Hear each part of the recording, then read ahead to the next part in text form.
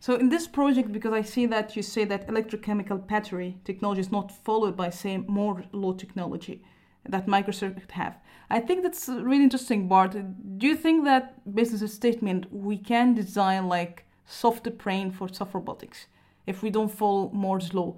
How do you see this kind of direction if we can design circuits that doesn't depend on Moore's law? How do you see the opportunity? Is it something completely soft? How do you see that? Yeah. Well, let me answer that in two parts. First, I actually read a wonderful summary of the last 10 years of lithium-based battery development. And it's probable that we're on a curve that's more like Moore's law now. And I think at the time when I was thinking about this, we were perhaps at the very flat part of that curve. So I do think that battery technology has come a long way. And it's not an area that I have any real expertise in. So I shouldn't claim to prognosticate about that.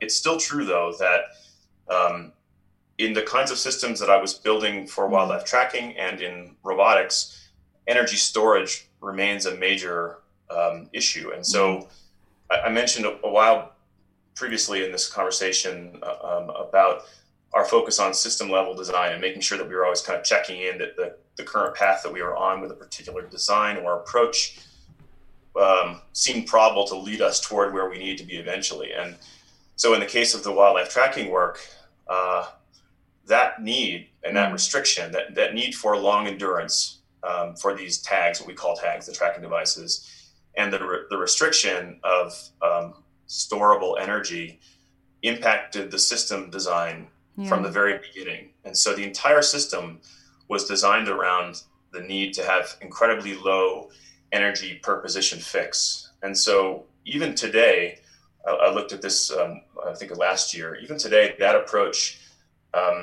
this time of flight based tracking system that I worked on some time ago, even today, it's about 1,000 times more energy efficient than GPS when measured in joules per position fix.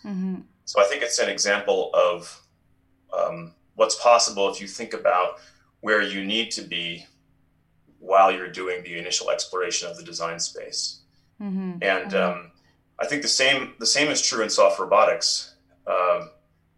There are many very interesting, maybe short-term paths toward actuation that seem less promising if you think about the totality of the energy intensity of that particular actuation scheme. And so while we certainly in my lab use those kinds of more near-term actuation approaches, we're keeping an eye on potential solutions that would be radically more energy efficient.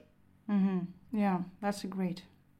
So in this perspective, because you have these overwhelming experiences, I think that's very interesting. What is the most inspiring living creature you have witnessed in terms of energy storage, and maybe when you work in before going to grad school? Because I think that's really interesting. What's inspiring for you? Yeah, well, actually, this comes out of my travels and conversations with biologists. I wasn't aware of this, but there's something called the bar-tailed godwit that it's a shorebird, and for whatever reason, this bird has evolved to travel across the equator basically from North Pole to South Pole. So about 7,000 miles or more of nonstop flight. And I mean, it's just marvelous if you think about the amount of energy that this animal is storing, but more so, the efficiency, the cost of transport of this particular animal is just remarkable. Yeah. I think that's interesting, Bart, because I think when I look to what you have been working on, first the question is, what do you think the missing pieces when you look to the animals or birds around you when you work in that, and you look at the lab, what is the missing pieces? Why we have this kind of gap? It's about understanding or about material selection or modeling. What could be this missing piece? And I'm saying this question because I see in your research you're focusing in a problem, and then you find a solution. I think your approach that you're tackling the fundamental problems. So I don't know how do you see this gap between what we have in nature and what we have to do in the lab, either by inspiration or by mimicry?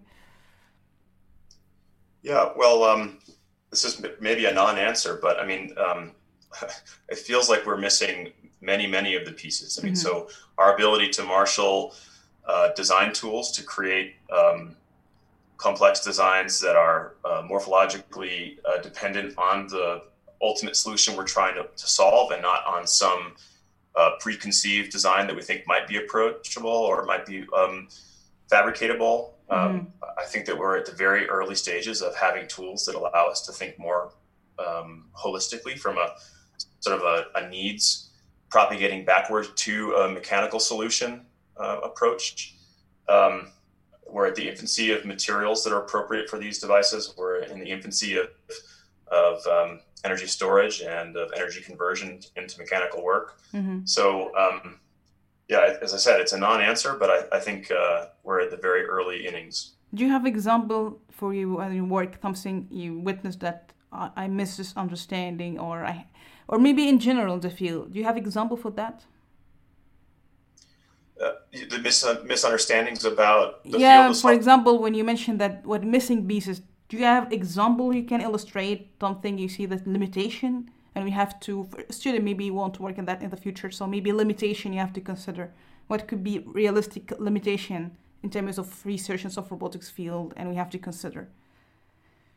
Well, maybe two answers to that. I mean, as I say, we're still in the very early stages of learning how to design soft robots and power them. And I think as a result, many of the excellent soft robotic designs also include a tether, for example. So there'll be a hose or many hoses kind of going off screen to some collection of pumps and compressors that are plugged into the wall power supply.